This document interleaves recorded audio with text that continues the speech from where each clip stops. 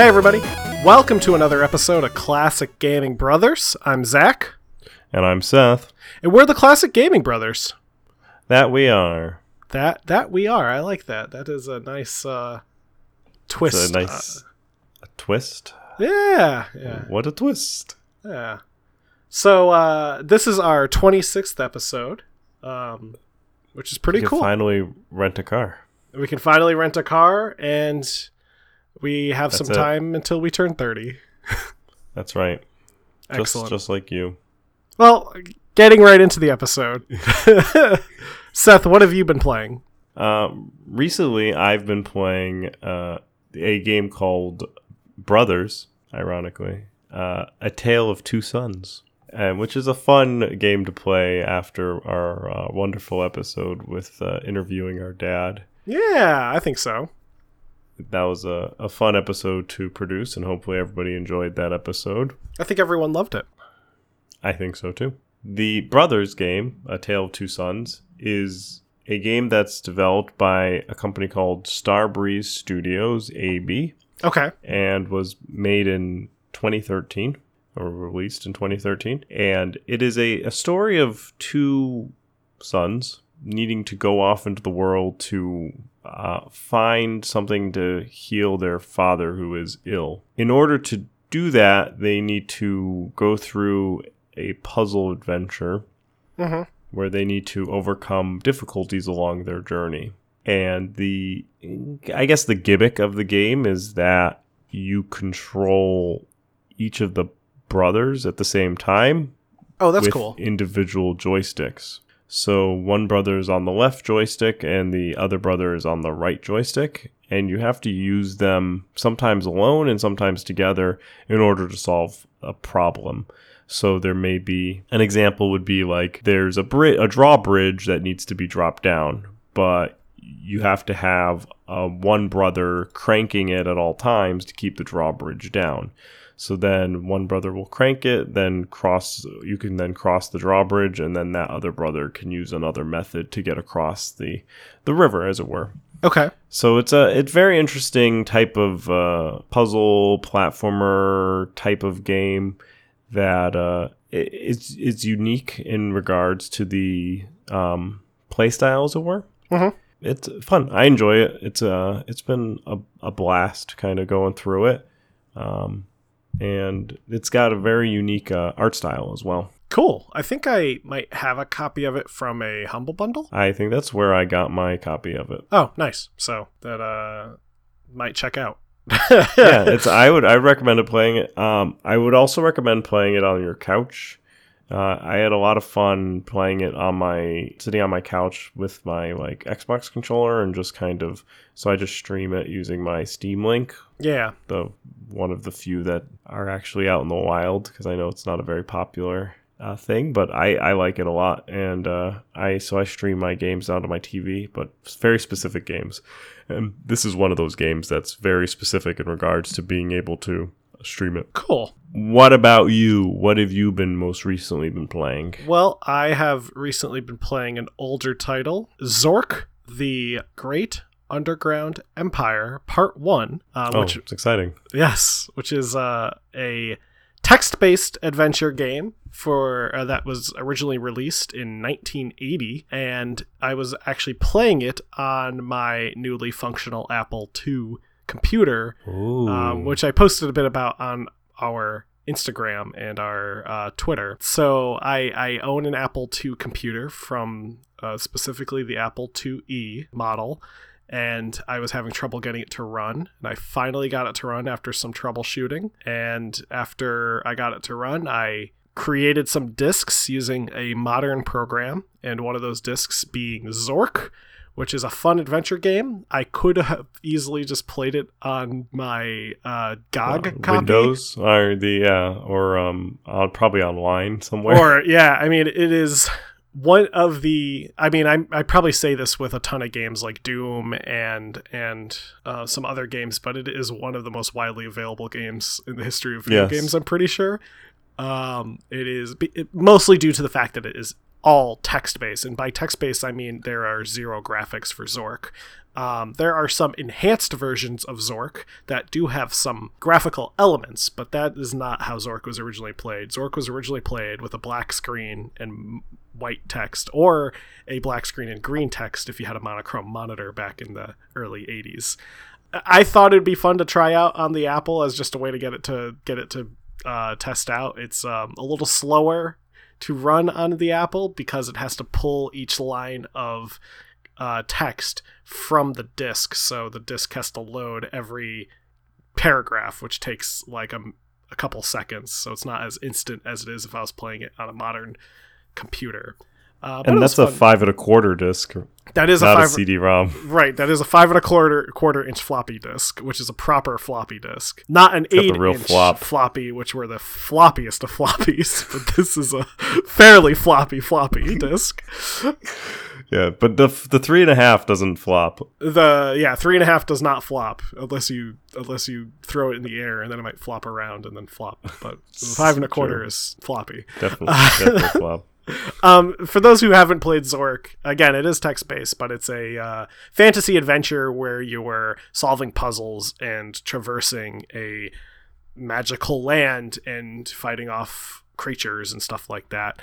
It's a fairly comprehensive adventure game. I definitely recommend, if you like adventure games, giving it a try. It is fairly dated. It's a lot of reading, but it is, I think, a fun little experience into that kind of time period, early adventure games. It also it's very tongue-in-cheek. It has a lot of humor in the game. Like, you don't even get the title of the game until you actually do stuff in it. You have to open a mailbox and read a envelope, and when you open the envelope, it says like, "Welcome to Zork." You know, and in the cabin, right? Yeah. By the cabin. It's a cool game. It's part of a vast series of Zork games that came out throughout the 80s and into the 90s by Infocom, which was actually based here in Cambridge, Massachusetts, which is pretty cool. One of the coolest things about Zork, though, when I was reading about it just before this podcast, was that it was ported over in Japan to the NEC PC 9801, which is a PC over in Japan. And they actually ported that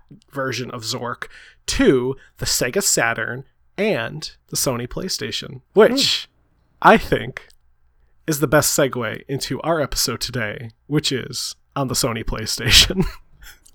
Look at that, Seth. Look at that. I could do segues too.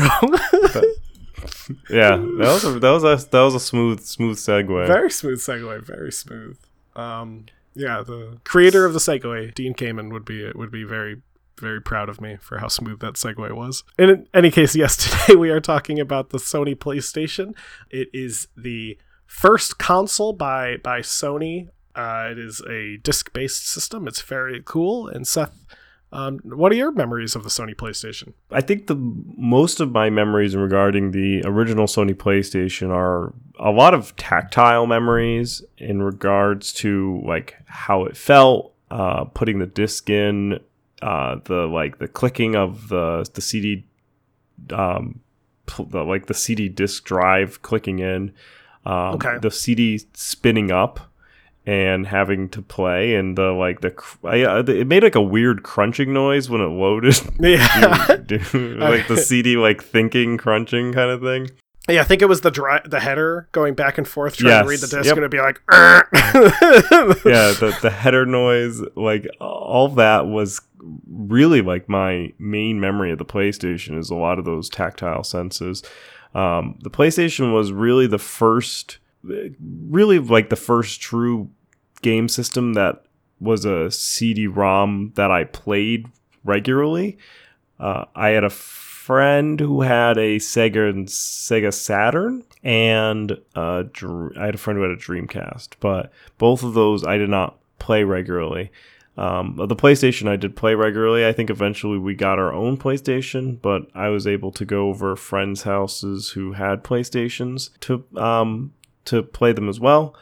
Though I feel like whenever it came down to like the N64 versus the Sony PlayStation, I feel like the N64 was always superior in regards that, correct me if I'm wrong, but the Sony PlayStation only had 2-player capability without any sort of modding. Yeah, so there was not really modding, but you had to buy what was called a multi-tap. Like accessories. Yeah, which offered for multiple ports. But yeah, the PlayStation definitely had some drawbacks to it that the N64, you know... the N64 had 4 plugs. The N64 had 4 plugs, and while it didn't have CD quality audio, didn't have to wait very long for those cartridges to load. That's right. Because they were instant. You could get right into the Super Smash, which was kind of the important part. Absolutely. Though the PlayStation, I always kind of considered it to be kind of I don't know. It was just like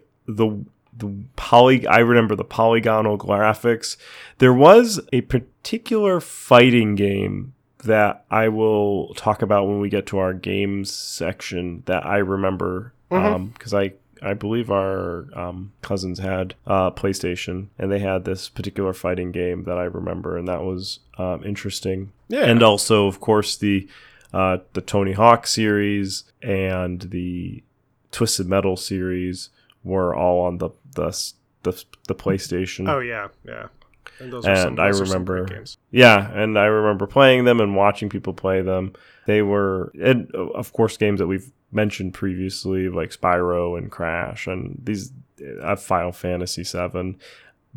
I also feel like PlayStation did horror games better than the N64. Yeah. So like Resident Evil and Silent Hill were on the PlayStation, and I feel like I remember them being there and watching people play the games and being creeped out, but they didn't really have kind of an equivalency on the N64. Yeah, and I think we'll talk a bit about one of the reasons why I think the PlayStation was a successful, and I think I think that is one of the reasons why there are more horror games on the PlayStation, is this particular reason, but we'll go into that bit when we talk more about the history of the console. But yeah, I agree. I think my memories of the PlayStation, I always felt for some reason it felt more adult to me when I was using it. Yeah, I'd agree with that. I think the idea of using CDs over cartridges just felt a little more adult to me. I think because I always associated CDs with like music and DVDs and, you know,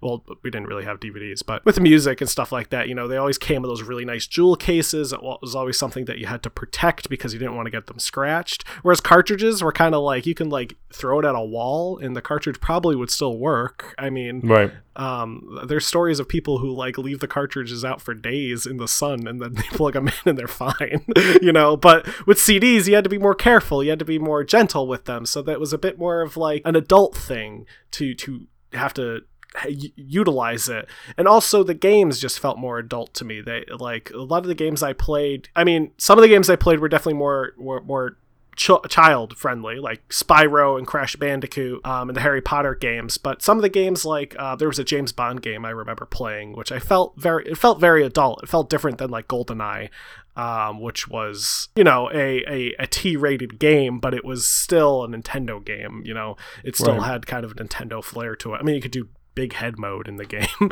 but in Tomorrow Never Dies, which was the James Bond game, I remember like dark levels. There was like a car racing segment. It just felt very serious.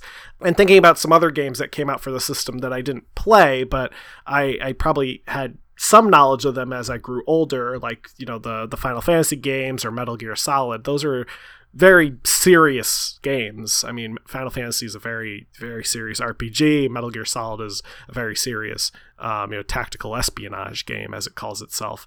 So it always just felt more adult to me. You didn't see those type of games on an N64, on the Nintendo systems.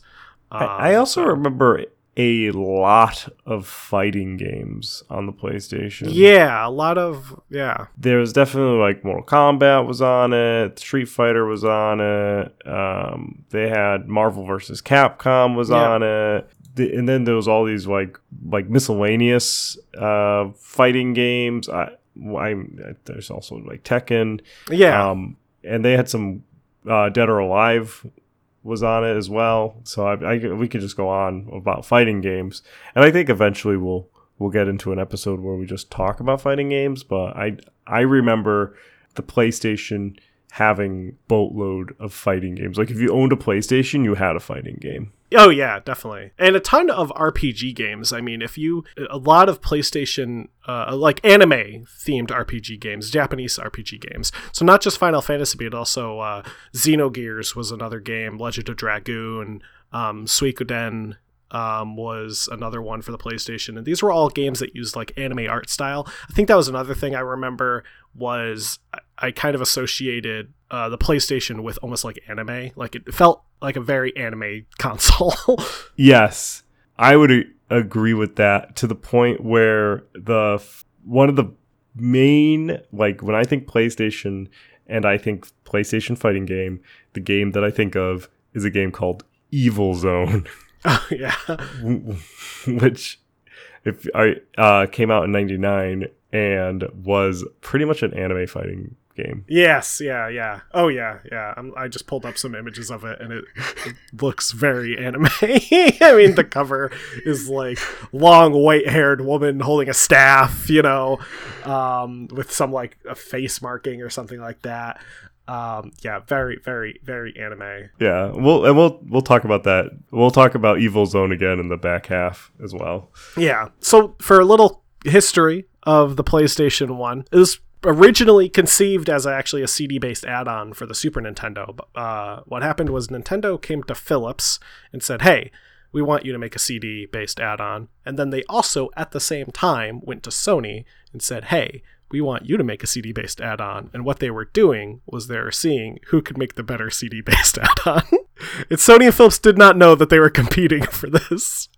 Nintendo saw what Sony was working on and approved of it, and they actually dropped Philips almost immediately from the license, but they allowed Philips to use some Nintendo IPs for a project that they were working on, which became the infamous Philips CDI, which had some very, very bad Legend of Zelda games on it. Sony, meanwhile, continued to work on what was known at the time as the Nintendo PlayStation, which is very weird coming out of my mouth, and I feel like I'm an adult who does not know what video games are saying that. One just sold. Yeah, so there was only one known prototype developed for it, and it was actually part of an auction where a former Sony CEO went on to work for a company called Avanta, I think it was, and then Avanta filed for bankruptcy, and a guy bought a lot from the bankruptcy auction, and it was in the lot, which is really cool. And this dude on YouTube, who I recommend if you're into retro computing or electronics, named Ben Heck, did a teardown of the PlayStation prototype and actually got it to work. It was not functioning at the time of him having it in his hands. So he took it apart, and he actually found some replacement parts for burnt out chips and such, and got it to operate the way it was supposed to, which is really cool. Seeing it actually boot up and say like Nintendo PlayStation and stuff. So Nintendo apparently decided they wanted to go a different direction. They actually cut Sony from the deal. Sony decided they were going to step away and make their own system, which they kept the PlayStation moniker. And then it came out in 1995 in the United States, 94 in Japan. It was incredibly successful, and I made a note here. I think one of the things that made it so successful, and one of the reasons that you had some of these very adult games on it at times, very, very like horror games and serious games and anime fighting games and such, was because Sony was very open to third-party developers, which was something that Nintendo and Sega were not open to. No. So if you bought a Nintendo system, you bought Nintendo games. They were games that were, some of them were third-party developed, but they had to go through an approval process through Nintendo, which was very rigorous.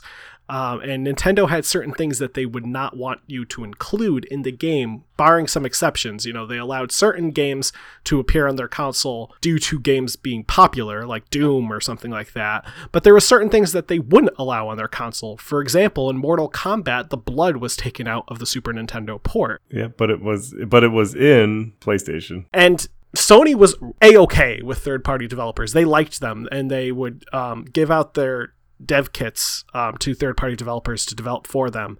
And that's where you had some of these horror games and fantasy and RPG games and other games coming out for the system because of the third-party developers being so closely involved with the process of making games with Sony. I think to the point where some people may be confused where Sony ends and where the third-party developer even begins. Yeah. With some of these games where they were developed and published by take Final Fantasy for example. You know, it's Squaresoft. They were third party. Yeah. But you know, you might almost think them synonymous with Sony. Absolutely. Or for example, you know, Spyro or Crash Bandicoot, these were third party. In many ways, people almost associate Spyro and Crash Bandicoot being the mascots of Sony, but they weren't. They were the mascots of Insomniac and Naughty Dog, who were the third party developers. Naughty Dog went on to do Uncharted and also the other game that we were talking about. Last of Us. Oh, Last of Us, yes. Yeah. Last of Us and Last of Us 2. Yeah. So Naughty Dog had started with Crash Bandicoot and is now doing still games for the PlayStation. Yeah, and they obviously have had a good relationship with Sony to be able to still work with them in 5 iterations of the system. And with exclusivity. You know, and that's not, I don't think, on contract or something between them. I think that's just because Naughty Dog trusts Sony to the point of knowing that their game will sell on a Sony console. And most Naughty Dog games, from my understanding, are exclusive to the Sony. The one caveat that I am well aware of, though, is the recent remaster of Crash Bandicoot, which is on everything. But that doesn't really count as like a Naughty Dog game, because I don't think they're closely involved with that. I feel like Crash Bandicoot's like public domain now. Yeah, at this point, yeah. But that is on everything, including the Switch. The Uncharted and The Last of Us are exclusive. I actually purchased a PlayStation 3, not necessarily for The Last of Us, but it did help make the decision. Yeah. And I have very few. So I own a PlayStation 3, and I have very few games for the PlayStation 3. In those few games that I own, 2 of them are by Naughty Dog, and they are Uncharted and The Last of Us.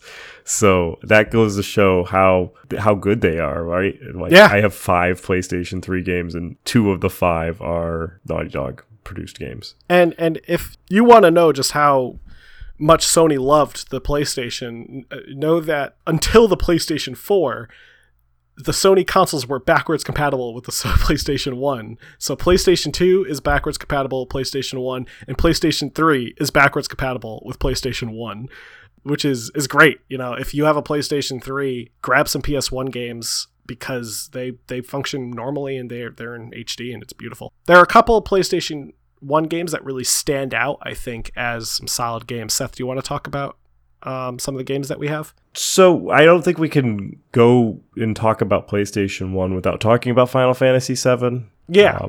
Final Fantasy VII came out in 1997, was made up by Squaresoft, which eventually becomes Square Enix. It is probably one of the more well-known Final Fantasy games. It is very much a staple in the Final Fantasy mythos, as it were. It recently was remastered, so that they now have a new Final Fantasy VII redone. Though the original was very polygonal. It almost humorously polygonal, yeah. Yes. Very polygonal. It played like a Final Fantasy. Unlike the remaster, you would go into traditional JRPG type of battle menus where you would go in and you'd select what you would do, tab through each person, and they would take their action, and you'd wander the map and get attacked by random monsters, versus how I believe the remaster plays. I have actually not played the remaster, or the remake, so I don't have any familiarity with that. I still have only a PlayStation 3. Zach's the one with the PlayStation 4. Though it's a great franchise. It's very much a cash cow for Sony. Oh yeah, as Final Fantasy games are exclusive to the PlayStation, beyond earlier ones, which were on like the Super Nintendo. Yeah. But like once Final Fantasy, or are the Final Fantasies on the Switch? Yes, some of them are. Yes, yeah. I think So they're not exclusive to Sony. They're just exclusive to consoles and not on Xbox. Right, yeah. They're selective on games, because I don't believe you can get them on the Xbox. Yeah, I don't. Somebody might correct me. I don't even know if you can get I know 7 was ported, the like original 7 was ported to a bunch of stuff, but I'm pretty sure it's like it's just not on Xbox. Like it's on the computer. But you know. Yes. I actually looked for 3.6 on the Switch, and I don't think the earlier Final Fantasies are on it, or they were, and I didn't want to buy them. So that was valuable information I know right there. Right, yeah. Though you play as a Cloud and you go through the world, and that's where Cloud and Sephiroth come from. It's a traditional Final Fantasy. It is epic. Yeah. Arc. And as Seth was saying, you know, even it does use polygonal graphics, but it was also the first of the Final Fantasy games to be fully 3D and also Correct. to have full motion rendered cutscenes, which was big, and it was why Square made the jump from Nintendo to PlayStation. Originally, Final Fantasy VII was actually conceived for the Super Nintendo, but when Square saw what Sony was able to do, they said, "Hey, you know what? Sony's doing what Nintendo isn't, so let's jump over there and experiment with it," which they did, and I think they did to some great success. And with the CD aspect, they were able to get a much longer form game in there, and the game could be a lot more detailed and in depth because the CD had the capacity. I think they even play some PlayStation games. They have had multi-disc sets. Yeah, actually, Final Fantasy VII is a 3-disc set. So they weren't contained, so which would be next to impossible to do in a cartridge. Right, yeah, exactly. Which would be what the N64 was. So if based on what Square Enix wanted to make, the Sony PlayStation was the only location that they could go to. I will say next to near impossible, because Resident Evil, which came out for the PlayStation 1, also had a sequel in the PlayStation 1, which was Resident Evil 2. Resident Evil 2 was also multi-disc game and was ported to the Nintendo 64 in its entirety in one cartridge. It was a very ambitious port. It's not great. It's okay. It's not, I don't want to criticize it too much because it actually is a fairly decent port.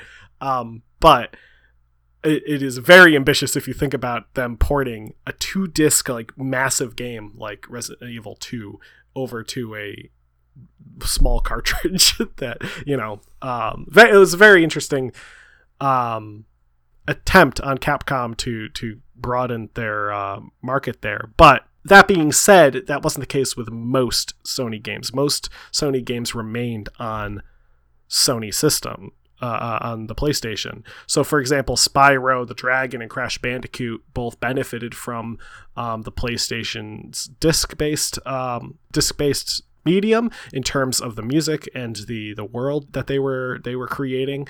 Spyro in particular uses some render distance drawing techniques that the N64 isn't capable of doing, which allowed for the world to appear bigger.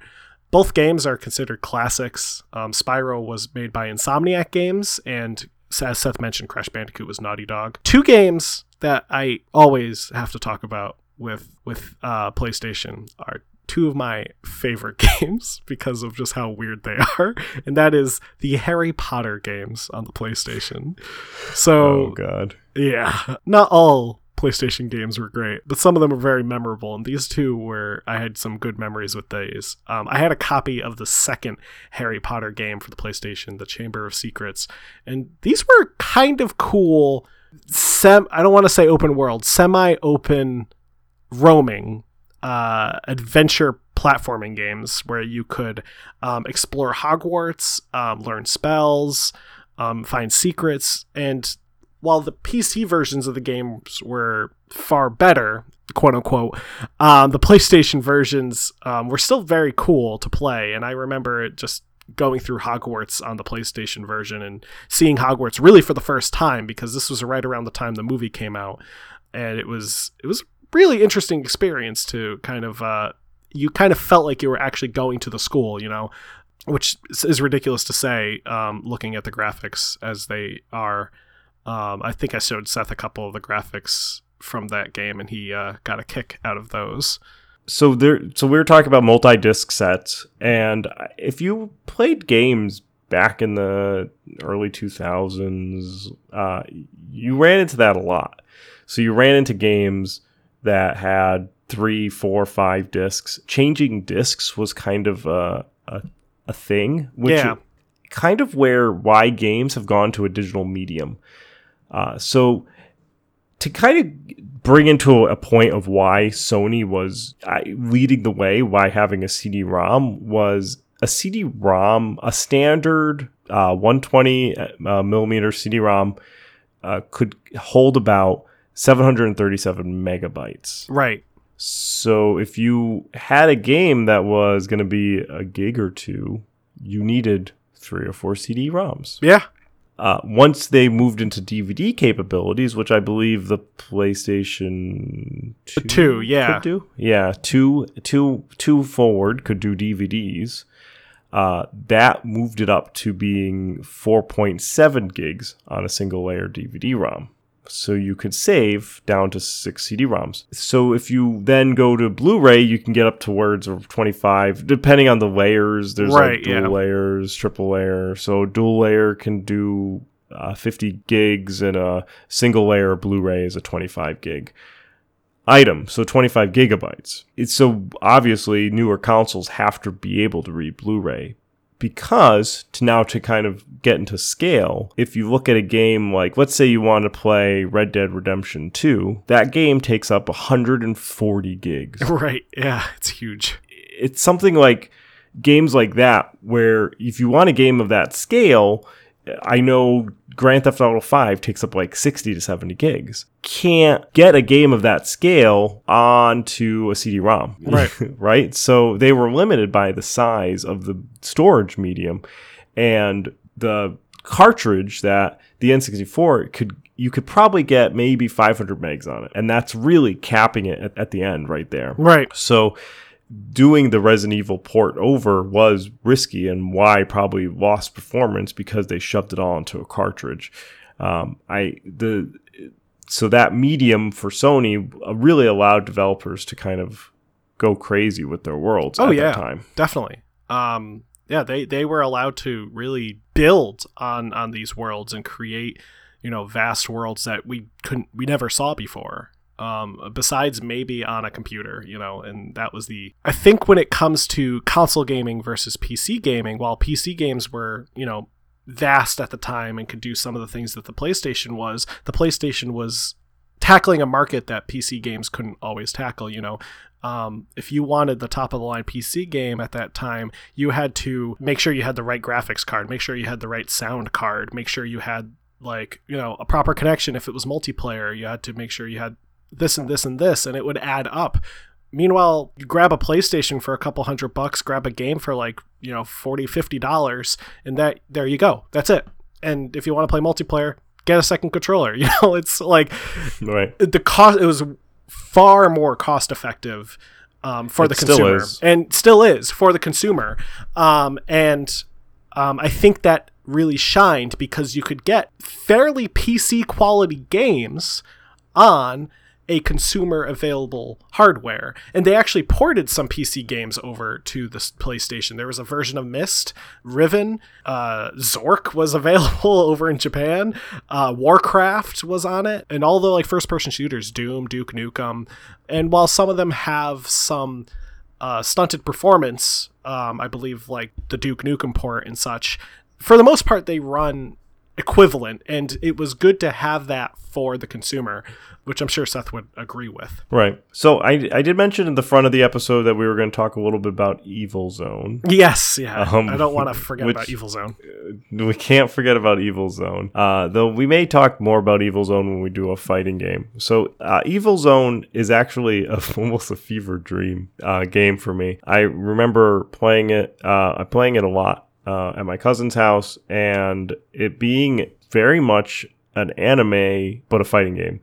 And every character in the game has a unique story, which progresses through like it's a television series. And with episode names. Yeah. And there's voice acting and previews to it for each episode and stuff. And you learn more about the backstory and why they're fighting. as you play every single character. There is 10 characters to choose from. So you have 10 different story modes where you can go through these like almost like 10 little mini animes where you learn about every single character, including a fully fleshed out story mode for the boss. So which was one of the few games that did that. It was released in 1999 and had single player and multiplayer because it was a fighting game. They had like completely like its own little, it was like done up like anime too. So like it was stylized very much to anime. Really cool game. I think it inspired me to kind of, so I'm not a huge anime fan, but it did inspire me to like appreciate more the genre and the whole thing. Kind of like got me to kind of be like, oh, this is why people like this type of art style and stuff. It did get a average game ranking of 62.23%. So it's an okay game. An okay game. So with that, I think we are done with PlayStation. Yeah, I think so too. We'll talk about some of these games again, I'm sure. Yeah, and there's their own rights. There's a ton of games that were available for the PlayStation that I think Seth and myself may have experienced in one place or another. So we'll definitely revisit the console in future episodes. So with that, we're going to move into our buy, wait, pass. So Zach, what are you exciting about buying, waiting, or passing on? So the game for my buy, wait, pass is the up and coming SpongeBob SquarePants Battle for Bikini Bottom Rehydrated, which is scheduled for release on June 23rd, 2020. This is actually a game we saw at PAX. I didn't get a chance to play it because it was a very long line to play it, if you could imagine. SpongeBob Battle for Bikini Bottom was originally released on the PlayStation 2, the GameCube, and the Xbox, the original Xbox, back in the early 2000s. In 2003, it is a 3D collectathon game, and by collectathon, that's kind of like a game like Banjo-Kazooie or Conker's Bad Fur Day. A lot of like the rare games for the N64 were collectathons. You know, you go around collecting items, and those help you get to other parts of the game, and through a 3D kind of open world environment. So this game is a full remaster of it, being powered by the Unreal Engine, and supporting in 4K resolution. They're going all out for it. It's just like the new movie. It's being developed by Purple Lamp Studios, published by THQ Nordic. I've seen some gameplay of it. I got to see some actual gameplay of it at PAX from people playing. Again, I didn't get my hands on it. It looks very, very cool. I'm a big fan of the collectathon style of game. You know, I like those styles of 3D platformers. I grew up with SpongeBob, so I have some fond memories of watching the television show, and this is from that early period of SpongeBob. 2003 was the original game, so it's a lot of the earlier jokes and stuff are going to be referenced in it. I think I'm currently on a wait just because I actually never played the original Battle for Bikini Bottom when I was growing up. It just wasn't a game I had. So part of me kind of wants to see if I can find a copy of that. I'm pretty sure it's available at my local game store. I kind of want to give the original game a try before I jump into the remaster, just so I can appreciate it a little more.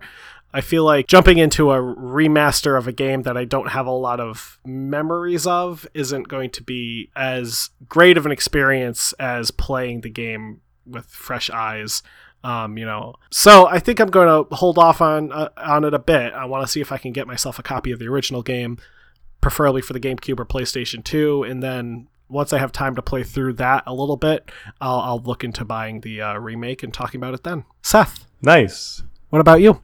Well, what I'm excited about buying, waiting, or passing on is a game called Enemy on Board, Trust No One is the tagline.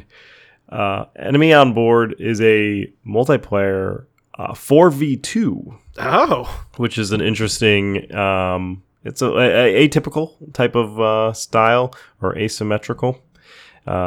So asymmetrical games are kind of like Dead by Daylight, which is a 1v4. There's also Evolve, which is another 1v4. Not to be confused with Evolvo, that game. Evolva, which is that game in Fever Dreams. Yes.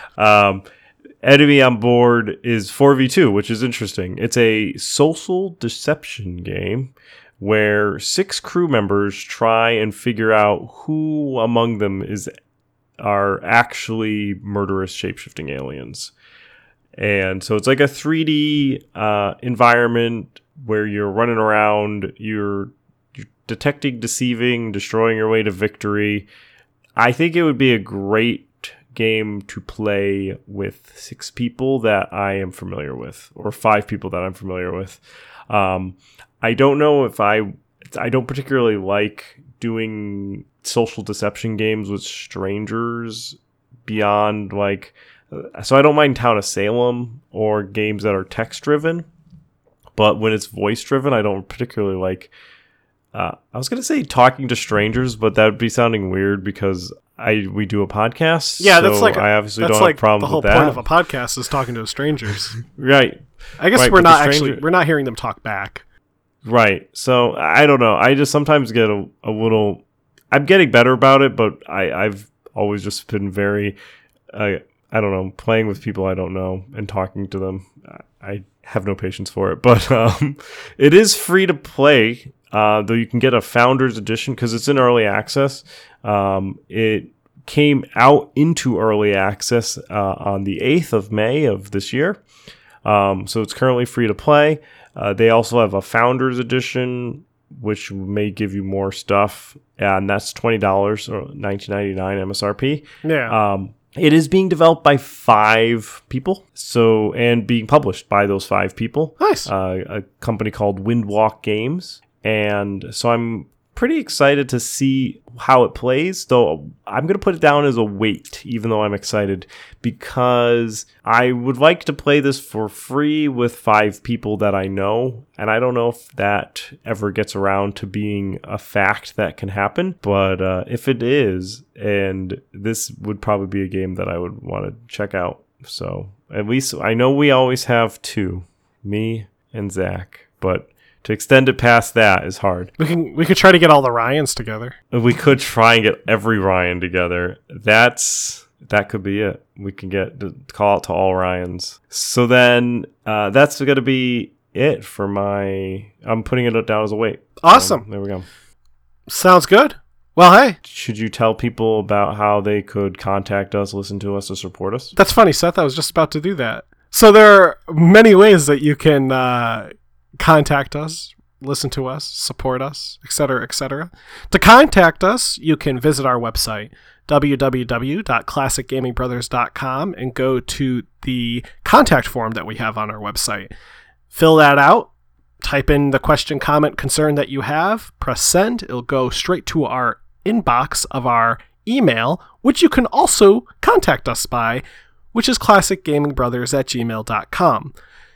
If you want to get onto social media, if you're not onto social media, you can visit us on our Facebook, Classic Gaming Brothers. You can visit us on our Instagram, Classic Gaming Brothers. You can visit us on our Twitter, CG Brothers Pod. All of those are other ways that you can get in contact with us. You can message us, you can comment on our wall, our picture, etc., etc. And we will be in touch with you. Oh, we forgot something.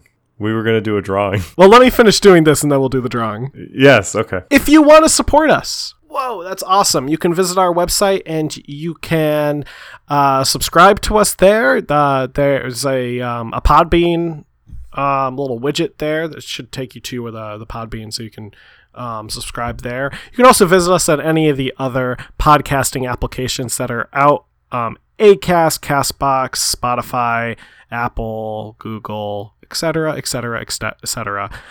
Those are all great ways that you can listen to us.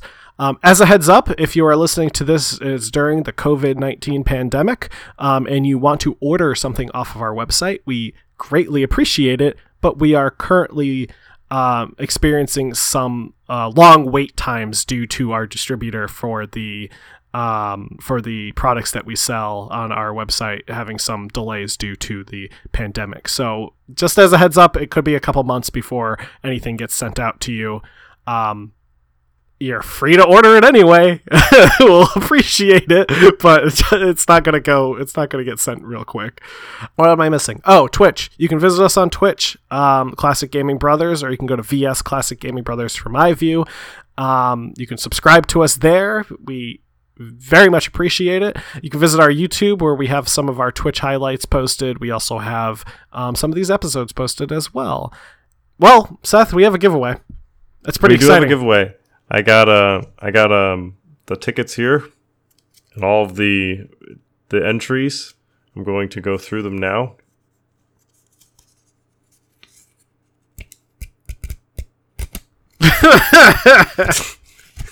Does that sound like me going through them? No, it sounded like Should I get something else? Yeah, it sounded like you ripping one. Hold on. Maybe this will make it sound going through all of our entries. Oh yeah, that's better. Yeah, that's much better. All right, and the winner is Dylan. Whoa! Congratulations, Woo! Dylan. Our second giveaway winner ever. Who knows? We may have more. 26 episodes. We've done 2. We've done 2. We're pretty timely with those. We'll do more if you send us feedback. You can also send us additional feedback and to our email, and then you can be entered into our giveaway where we'll eventually draw you. If you want us to draw it sooner because you think that you have a good chance of winning, send us a message and tell us that you want us to do a sooner drawing. Yeah. Reminders are very helpful. They are very helpful. We always forget about things that we do. Well, with that said, don't play games like my brother. And don't play games like my brother. I've been Seth. And I've been Zach. And we've been the Classic Gaming Brothers.